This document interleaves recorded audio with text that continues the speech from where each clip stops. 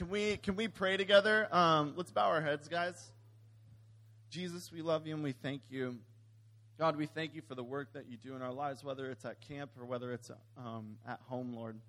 God, we're thankful that you're always at work. God, that the same God that revealed himself in miraculous ways this past week, Lord, this past year, in our lifetime, Lord, is the same God that's going to walk with us today. It's the same God that's in this room right now, speaking to us, and that's in love with us and always will be in love with us. So, Jesus, we ask that you would just speak to us, Lord. Would the words come out of my mouth not be my words, but your words, God. God, we love you and we honor you and we're listening to you. In Jesus' name, we say together, amen. We are actually going to be taking a break from the Life of David series. And so if you want to open up your Bibles to Luke chapter 5, we're going to be looking at a story of Jesus when he was on earth during his earthly ministry. This was during kind of one of the first encounters that he had. Jesus was ministering. He was moving in the power of the Holy Spirit. He was healing the sick. The lame were walking. These miracles were getting people's attention. But not only was God doing these miracles, but the miracles themselves were testifying to who he was. Jesus was revealing himself in his own heart to the people around him of who God's heart is. So when the word says that Jesus is fully God and man, that's what he was doing at the time, because this great mystery of who God the Father was finally being answered in Jesus, the Son of God. He was revealing, no, this is how God really feels about you. This is why God does what he does. And we come to the story in Scripture. If you want to look in verse 17 with me, I'm going to read it if you want to follow along. Luke chapter 5, verse 17. And this is what the word says. It says, one day Jesus was teaching, and the Pharisees and teachers of the law, those are the religious leaders of the day, were sitting there. And they had come from every village of Galilee and from Judea and Jerusalem. And the power of the Lord was with Jesus to heal the sick. Some men came carrying a paralyzed man on a mat and tried to take him into the house to lay him before Jesus. When they could not find a way to do this because of the crowd, they went up on the roof and lowered him on his mat through the tiles into the middle of the crowd, right in front of Jesus. And when Jesus saw their faith, he said, "Friend, your sins are forgiven." The Pharisees and the teachers of the law began thinking to themselves, "Who is this fellow who speaks blasphemy? Who can forgive sins but God alone?" Jesus knew what they were thinking and asked, "Why are you thinking these things in your heart? Which is easier, to say your sins are forgiven or to say, get up and walk? But I want you to know that the Son of Man has authority on earth to forgive sins." So he said to the paralyzed man, "I tell you, get up, take your mat, and go home." Immediately he stood up in front of them, took what he had been lying on, and went home praising God. Everyone was amazed and gave praise to God. They were filled with awe and said, "We have seen remarkable things today." Can we say amen to God's word? This story, Jesus is teaching a crowd. At this point, there were people coming from all over. The religious leaders of the day, in fact, were coming at this point in the Scripture as it testifies to learn more about him. And we have this interesting encounter that happens where the house is so flooded with people that a couple of people carrying their friend on a mat because he was paralyzed couldn't get in.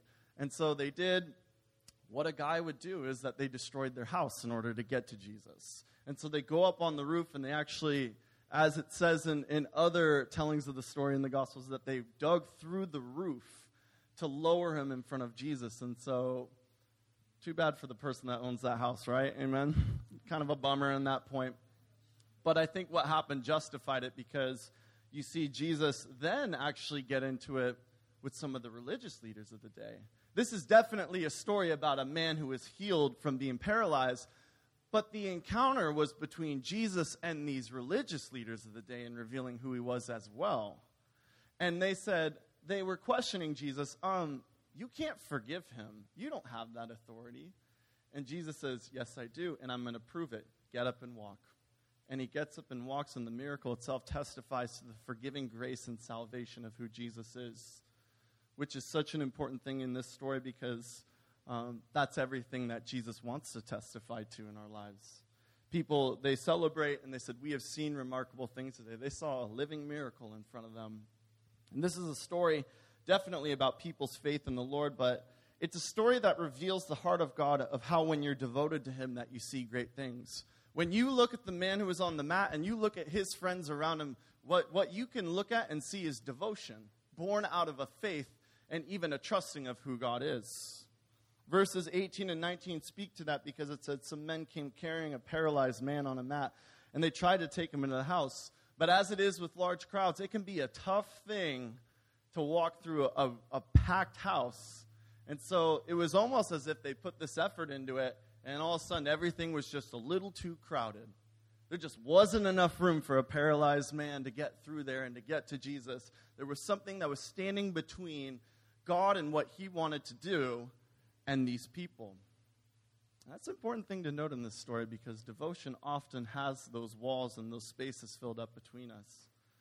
How many of you have had a dirty room before in your life? How many of you, oh man, how many of you, when your parents have someone come over, it's like mom has become the commander-in-chief of the military and she's like, clean your room right now. And it's like, it's not clean when no one's here. Why are we cleaning it up now? And it becomes all of a sudden, you're cleaning up all the rooms in the house. You're cleaning up your room at home. Some of us have very messy rooms right now with sandy church clothes or camp clothes, unfortunately. But spaces that need to be cleaned. How many of you have ever had to clean out your garage? Oof. I am so sorry. Maybe because your parents wanted to fit the car in there. Maybe they wanted to put something new in there. But there was just way too much junk in there. And so you had to you had to get down and gritty, and you had to clean out that place so something else could be in there. You know, I think it's funny that God would use things like that to reveal what a daily devotion looks like.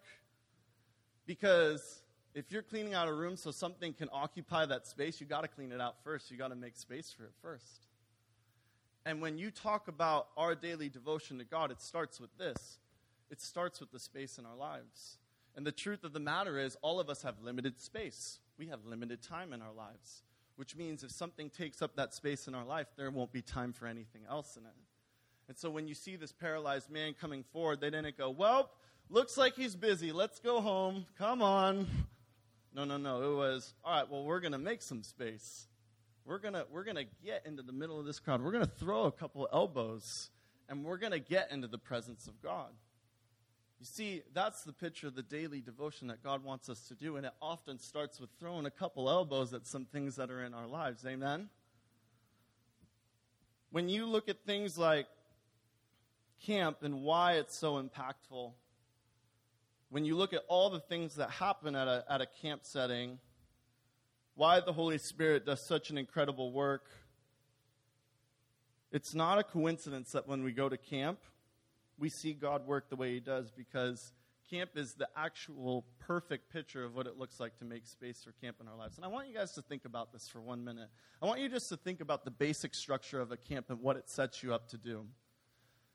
You are spending a week away from your phone, away from people who may be unhealthy in your life. You're not distracted by technology. You're not distracted by the media. Every day, you are waking up with a group of either girls or group of dudes who are trying to learn about the Lord as well. You have a morning service. You're worshiping every day. Okay, you're in the Word every day. You're spending alone time with God every day. Not only that, but you're gathering with your group, and you guys are talking about what it means every day. Not just talking about anything, but talking about actually what it means. Then on top of that, you actually are having some fun together. You guys have fun. You play games together. You hang out. You dance. Those are things that God wants us to do. You're sitting before the teaching of God every day. Not only that, but you have leaders around you who are leading you in the Lord, that are giving you honest feedback. Some of you were very much disciplined this week at camp. Hallelujah. And that isn't something to reject. That doesn't mean you're a bad person. It means that discipline is something that God does for us. Now think about that for a second. When you do that daily, do you think it's a surprise that you begin to see God work in your life? Not at all. It's not a surprise at all, because now it's like all these things have been put into the daily week of camp, the days of camp, to make space for God to move in your life. In fact, I wrote this down. This is the definition of camp. I have undertaken to give a definition of what camp is. Camp is living a daily devotion to Jesus in a different life setting than the one back home. I'm going to repeat that one more time. This is what camp is. Camp is living a daily devotion to Jesus in a different life setting than the one that's back home. It's a picture of what we're supposed to look like when we're here. One of my pet peeves as a pastor is when people say we're back in reality. No, that was real. What happened back at camp? That was very much real. It was just a different setting. Maybe even a little bit of an easier setting because some things were taken out of your lives, by your parents or even by us and the staff and things like that. But the truth of the matter is, and this is why it's so beautiful, you can live this daily devotion without camp. It's just got to be your decision to make space. You got to be the one tearing through the roof and breaking the crowds to get to Jesus in your own life. Maybe that's for you. Maybe tearing through the roof is thinking about your phone. For me personally, my phone can distract me so much. If I have an app on my phone that I spend more time on than in the Word every day, I got to delete it. I had to delete Pokemon Go after 2 days, guys. Amen? It was just way too much. And it's like, ha, ha, ha, ha. But it's the truth, guys. It's the truth. I had to get rid of that for me personally. And that's not the only app. That's not the only thing that I've had to get rid of in my life. It's not the only space that I've had to make for myself. But it truly is making space for one another. Making space in itself, I think this is important to note as well. Making space, if you're going to say, all right, I'm going to cut some things out of my life, or I'm going to make time. I'm going to make time for God's word and to spend time in his presence. I'm going to make time for one another. I'm going to make time for my friends and say, hey, how are you doing? I'm going to make time to have fun with friends in the name of the Lord. Making time and making space is an act of faith and trust. That's not just an effort. It's not effort-based. I just need to try harder. Could be the very thing that you say to yourself. But at the root of it, yeah, it requires effort, definitely. But at the root of it, it's a trust issue. And there's the question I want to ask you guys right now. Do you trust that if you made time for God in your life, that he would show up and that he would meet you right where you're at and provide you with everything that you need? Do you believe in that? Do you trust that? Because that's the question you got to ask yourself, because if you don't believe that, it's like, I don't know why I'm making time for my Bible, because I don't think God's going to show up. I don't know why I pray, because I don't feel like God's going to show up. That's called a lack of faith. And that's a point of, okay, God, I'm going to trust you with this. I'm going to take a step out, and I'm going to put effort out of trust in you. I think that's something that God wants for all of us. Amen? God would even say things like this. He would say, ask and it will be given to you. Seek and you will find. Knock and the door will be open to you. For everyone who asks receives, the one who seeks finds, and to the one who knocks the door will be open. I want to read that one more time. Ask and it will be given to you. Seek and you will find. Knock and the door will be open to you. For everyone who asks receives, the one who seeks finds, and to the one who knocks the door will be open. Asking, seeking, and knocking are our decisions, guys. That's our decision that we get to make out of faith. And Jesus he's proclaiming, he's even singing to us, please do this. Please, I will show up. I will meet you. If you knock on my door, you make space, you're going to see the miraculous. And when you even look at this story in verse 20, it says this. I love this. It says, when Jesus saw their faith. It doesn't say when Jesus saw their effort. Didn't see when Jesus saw their creativity to get through a roof. No, it says faith. It was faith that brought him closer to God. That was the thing that brought him from one place to another. When Jesus sees our faith, that's when things happen, and that's when camp happens, and that's when the miraculous happens. And we saw some miraculous things happen at camp, right? Yes, we did. And if you didn't have the opportunity, where's McKenna? McKenna, can you stand up?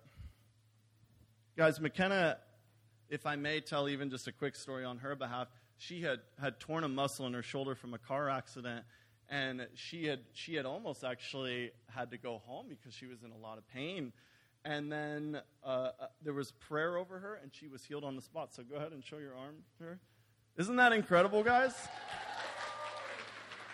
Even on that, when she was saying that when she was being prayed over, she felt like all these hands were on her back, and she thought a bunch of kids were coming up and praying over her. She turned around, and there was no one there. Isn't that crazy, guys? Can we give glory to God for that? And even with that dude back there, Chad, can you walk around really fast? Can you strut your stuff on the catwalk, my friend? Chad had thrown out his back, and his leg had gone completely numb, and he was on crutches, and in that weird wheelchair that was out there, and the golf cart that was out there. And there was prayer over him, and now look at him. Look at him. He's walking, guys. And it was funny because the prayer was actually before one of the services, and then I was talking to a student, and I see out of the corner of my eye, and here's Chad walking, holding both his crutches, and I'm like, hey, Chad. Like, wait a minute, you know? But that's just the tip of the iceberg of things that happen. There were so many students that came up to me saying, we saw angels, dudes just trying to be, you know. And you know, as a dude in junior high, you got to look cool. And you're trying to act cool. But what I saw after services was dudes just wailing because of the things that they had seen from God. It was like, there's one, there's one, there's one. You know what I mean? And it's incredible to hear when kids are coming up and they're like, hey, when you were on stage, I saw legions of angels and things like that. And when we're up on stage, we're like, I don't know, or whatever, and they're like saying, yeah, I saw this around you and things like that. It's mind-blowing, actually, some of the things, but let me tell you this. God spoke words through your counselors and through your friends, prophetic words, things that they could have never known about you. God spoke. There were tons of things that happened, but I want you to know this, and this is the beautiful thing about this story. The God who did those incredible miracles is the God who loves us beyond anything we could ever imagine. See, there was a reason why those things happened at camp, and there's a reason for the healing that Jesus did in this story. Because when you look at this encounter, it says that Jesus saw their faith, and then he says, friends, your sins are forgiven. Isn't that hilarious? Because clearly they are coming for a healing of a paralyzed man. And the first thing that Jesus would say is, he doesn't say, all right, you're healed, you're good. Great faith. Way to come. I'll give you what you want. But he says this. He says, hey, you know what? Your sins are forgiven. Doesn't heal him. It's funny that God would start with that, even in the midst of a deep physical need or even a circumstantial need. So why would he do that? It's because of this. God wants us to know at our deepest core that we are loved and that we are forgiven right where we're at. See, the greatest miracle of God is that he loves us, and every other miracle testifies to that. The miracle of physical healing, the miracle of the paralyzed man, is secondary to the greatest miracle, that God loves us and that God forgives us. Amen? God would do anything to make sure that you know that down at your deepest core. And I would just even say that's probably one of the biggest things that we struggle with doubt in. Does God really forgive me? Does God really love me? Does God love me now? Or is he going to love me then? Maybe he used to love me, but maybe he doesn't anymore. But the greatest miracle is this. God loves you right now. You even see that in this story with the Pharisees going, I don't know. Okay? I don't know if you have that ability. I don't think that you can say that over someone. Maybe we've thought that in our hearts when someone said, hey, God forgives you. And you're like, I'm not sure about that. I'm not really sure if I'm completely forgiven or if I'm just put in the doghouse for a little bit. And so then Jesus says, actually, let me ask you something. What's an easier thing to do? To say your sins are forgiven or to get up and walk? And then he calls his shot. Jesus loves to call his shot in Scripture, and he says, so that you know that I actually do have the authority to forgive sins, get up and walk. Because I need you to know that your sins are forgiven. That was the heart of the story. See, those miracles testified to the love of us. And no matter what happened to you at camp, maybe you had an incredible encounter of God, or maybe you just heard the whisper of God that he loves you. That is the greatest miracle that could have happened at camp. Amen? It's the greatest thing that you can live in, and that's the place where God wants us to live in. Many of us know 1 Corinthians 13 when it talks about love. And it says this, I want to read it. It says, if I speak in the tongues of men or of angels, but do not have love, I am only a resounding gong or a clanging cymbal. If I have the gift of prophecy and can fathom all mysteries and all knowledge, and if I have a faith that can move mountains, but do not have love, I am nothing. If I give all I possess to the poor and give over my body to hardship that I may boast, but do not have love, I gain nothing. He's saying is, you can do all these things, but if you don't have love, you have nothing. But I want you to see the reverse of it, guys. God is showing these incredible acts of love and these incredible acts of miracles, but he's not doing it randomly. He isn't just doing it by chance. He's not a magician. He's doing it so it testifies to God's love, and it points us to his love. God, I want to fall in love with you more because you're showing this act of love to me right now. To leave a miracle as a miracle or an experience as an experience is just as it says here. It's to gain nothing. It's to gain nothing. Because the truth of no matter what God did, he did it to testify to his heart for you and me. Amen? I'm going to call the worship team back up. We're going to close.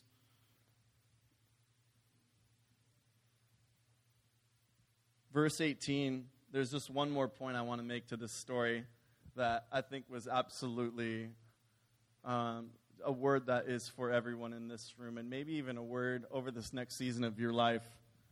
The paralyzed man, he didn't hire hands. He didn't even try to get by himself, nor could he. But he had people coming at his own expense. He had people contending with him. The paralyzed man didn't dig the hole in the roof. It was his friends that did it. We need one another in order to enter into the presence of God. McKenna didn't pray for herself to get healed. Someone else did. Chad didn't pray for himself to get healed. Someone else did. And that's a beautiful testimony of God's love because we need one another, guys.